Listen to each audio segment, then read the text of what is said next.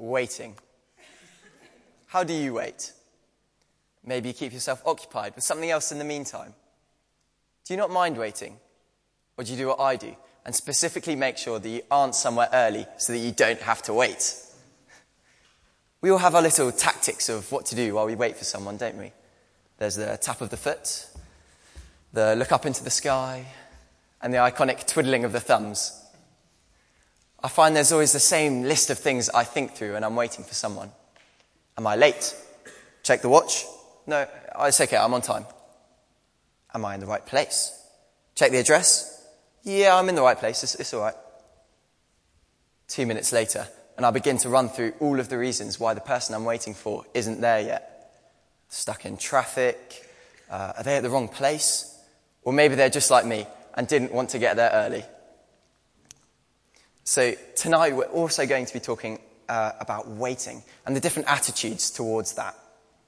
So my first point tonight is don't be a donkey.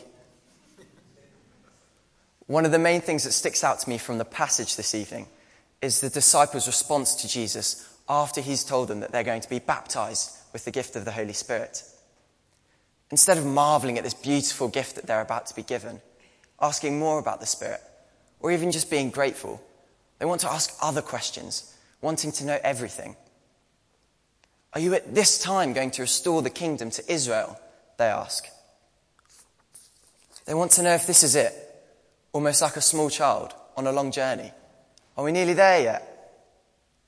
In the same way, we can compare the disciples to donkey. They both want to know how far away the end is.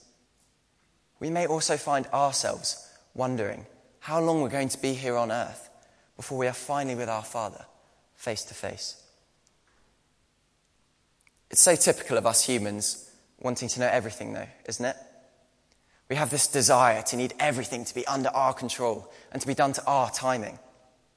But Jesus' response to us and the disciples is that it's not for us to know everything. And instead, we must trust him, wait, and focus on what he's doing in our lives now. You will receive power when the Holy Spirit comes on you, and you'll be my witnesses in Jerusalem and in all Judea and Samaria and to the ends of the earth, says Jesus. He wants the disciples to focus on the here and now, instead of worrying about what may or may not happen in the future. The fact is that we have no idea how long it's going to be. We're going to have to wait for Jesus to come back.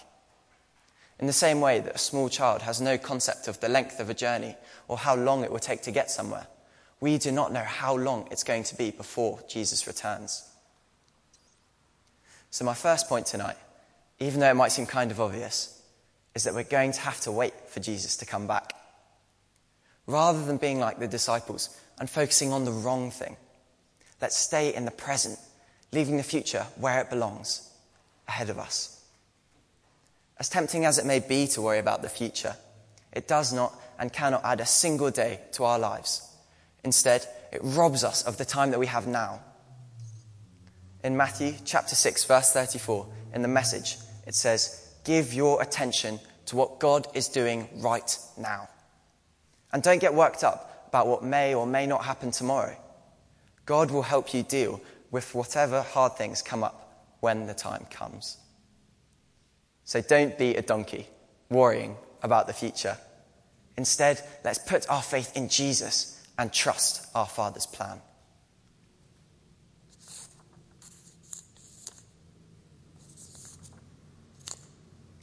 Our second point tonight is to be like Fiona. In verse 9 of the passage, it says that Jesus was then taken up before their very eyes, and a cloud hid him from their sight. And a few verses on, the disciples are told by two angels that Jesus will return. We can sometimes forget that these disciples are real people. And if I was a disciple at this point, I would have absolutely zero emotional energy left. First, they thought that Jesus was the Messiah, and then he was crucified and died. But then they saw him alive and lived with him for 40 days. And now they've just seen him being taken up into heaven. It must have been so tough for them, emotionally, never really knowing what was going to happen next. but they are comforted by the words of the two men dressed in white, who tell them that Jesus is coming back. That must have been a great assurance to them, knowing that their Jesus would return, and that he would return in the same way that he left. Of course, the disciples did not have the rest of scriptures that we now have access to today, because they hadn't been written yet. However, we have the privilege of being able to see where else Jesus' return is referenced in the Bible.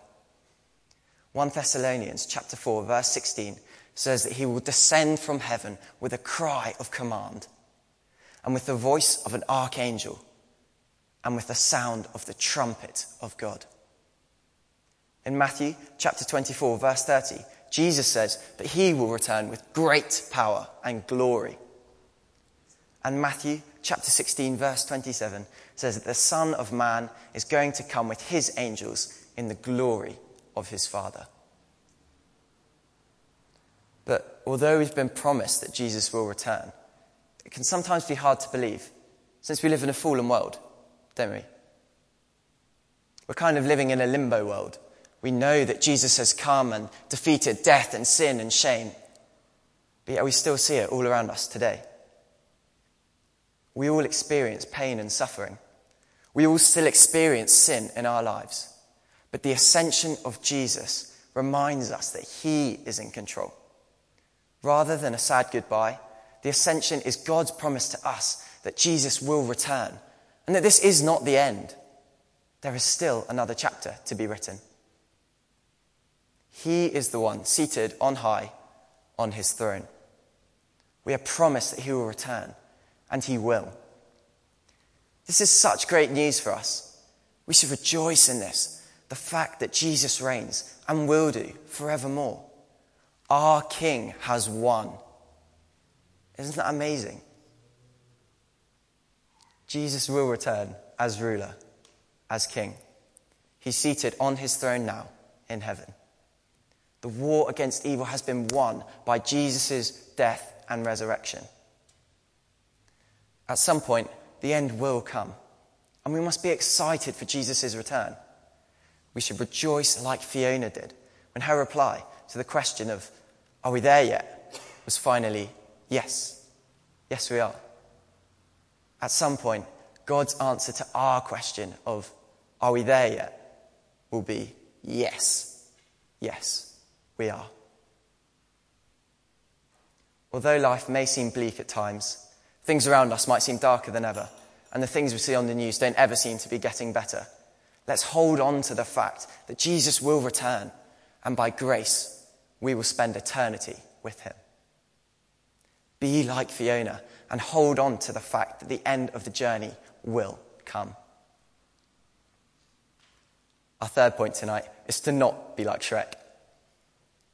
I've spoken about Jesus' return, but how should we wait for him then?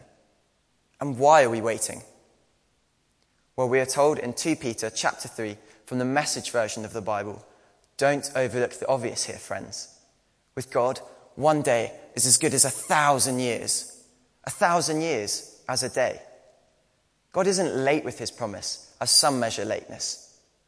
He's restraining himself on account of you, holding back the end because he doesn't want anyone lost. He's giving everyone space and time to change. That answers why we're waiting. The reason is that God has compassion on us and is giving us time to change our ways and come to him. So how should we be waiting then? Well, we are called to live lives that please God and to love one another. Let's not forget what Jesus' response was when asked what the greatest commandment in all the law was. Love the Lord your God with all of your heart and all of your mind and all of your soul. This is the first and greatest commandment. And the second is like it.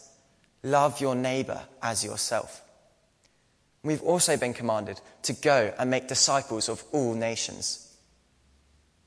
Let's not let our lives slip away from us without having any impact on the world around us. That's what being passive looks like. That's what the enemy wants from us.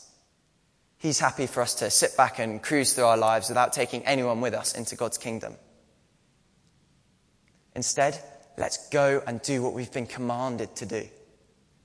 What's being asked of us does not have to involve travelling to different countries on missions trips or preaching to thousands of people at a time, although that may be some people's calling. Instead, striking up a conversation with a colleague at work about faith or inviting a friend to Alpha are a few examples of the many things that God loves to see us doing. We must not be like Shrek, constantly shutting down Donkey, whilst he himself was sitting in silence, doing absolutely nothing, wasting precious time. He was just sitting there, waiting for the final destination. Don't be like Shrek, doing nothing, passively waiting for the end to come. As it's the book of Acts we're looking at, I can't not talk about the Holy Spirit. So that's our fourth point this evening. Give the Holy Spirit free rein in your life and live each moment with him. I wonder, are we living each day with the knowledge that Jesus will return? Are we living each day with our faith in him? Or are we living in fear of tomorrow, wanting control over it, wanting to know everything? Sometimes in our lives we can lose sight of the bigger picture. We get so caught up in the troubles of today that we can forget that our Lord has already won. Sometimes I think I just need a reminder to take a step back and say, Jesus, I trust you. Your will be done in this situation, whatever it may be. Sometimes I can forget to tune into the Spirit. I start to live life my own way, and then I wonder why I feel so far away from God. We can forget that we've been commanded by Jesus to go and make disciples of all nations while we wait for his return, as I've said already. We're not commanded to sit in boredom while we wait for Jesus. No. Instead, he's provided us with the wonderful gift of the Holy Spirit to be with us and guide us as we actively wait for our Saviour's return. Jesus says, you will receive power when the Holy Spirit comes on you, and you'll be my witnesses in Jerusalem and in all Judea and Samaria and to the ends of the earth. This power that was given to the disciples allowed them to speak in tongues, to cast out demons and to heal the sick. He guides us and helps us in areas of our life that we struggle with. He gives us the strength to go and comfort those in need. He gives us the courage to witness to others about our faith, to feed the hungry, to comfort the lonely, to look after the sick, and so much more that we would never have imagined doing without him in our lives. This Holy Spirit, this gift to us from the Father, is here tonight. He's with us now. He lives inside us. Can we just take a moment to think about that? What a wonderful gift we've been given. Tonight, we've spoken a lot about waiting. And I think people in my generation find it particularly hard to wait, since we seem to have everything at our fingertips so quickly. You need to get a message to someone? Drop them a text that arrives instantly at their phone. Waiting in a queue? That's okay. Just get out your phone and scroll aimlessly through whatever app until you get to the front. Even so, I think we can all agree that no matter how much patience you have or how busy your life seems, we all have that dead time that seems to have no use to us. My first reaction in these situations is to pull my phone out of my pocket and look through my notifications. What a waste of time that is. Surely that time can be used to better effect. Well, these are perfect opportunities to bring the Holy Spirit into our day with a simple prayer. It may just be to say hi to God. It may just be to ask him to be present in a situation in our lives. It may be to thank him for something that he's doing for us at the moment. Over the last few days, I've really tried to use all of the dead time that I have and give each of those moments to God. And what I've discovered is that it's really hard to do. But once you get into the habit of doing it, it becomes a lot easier. And it's so much more enjoyable and way more fulfilling than spending 10 minutes on my phone. I feel so much closer in my relationship with God now, due to actively bringing him into my day. The beauty of the Holy Spirit is that we can constantly be in communication with our Father throughout the day. And just as the Holy Spirit should be with us in the big moments, when we take a leap of faith or step out, so should the Holy Spirit be with us in the small moments, when everything seems to be normal and we're waiting for dull things, like for the kettle to boil. Next time we find ourselves aimlessly killing time, waiting for simple things that everyone has to, perhaps we could turn our minds towards prayer, which is an infinitely better way to use that dead time that we normally let go to waste. As we come to a close, let's just recap what we've spoken about tonight. Our first point was don't be a donkey. Recognise the fact that we're going to have to wait and that our lives and things on earth are never going to be perfect until Jesus comes back. Second was to be like Fiona. Remember where our final destination is and rejoice in the fact that our Lord has won the battle. Third, don't be like Shrek, passively waiting. We should be actively awaiting the arrival of our King, getting on with the things that we've been commanded to do. Don't let our lives go to waste. Fourth and finally, remember that we have the Holy Spirit with us every step of the journey if we ask him to be. And that the Spirit is not like some gifts that we get on Christmas Day and then pack away into the loft and forget about. Instead, his influence in our lives should not grow any less as we get older. Like a candle's flame, his light should not grow any dimmer as we reach the end of our lives. It should burn just as brightly from the moment it is lit all the way to the end.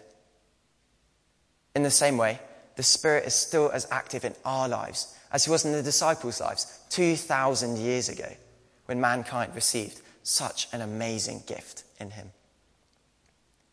I think we should remember this as we go through Acts together over the next couple of months, that everything we read about that is done in the name of Jesus through the Holy Spirit is the same Holy Spirit that lives with us today. The same Holy Spirit that has just as much power. And the same Holy Spirit who desperately wants to be a part of our lives. Let's allow the presence of the Holy Spirit to transform our lives and use them to bring God glory and to love others while we wait for our Saviour to return. Amen.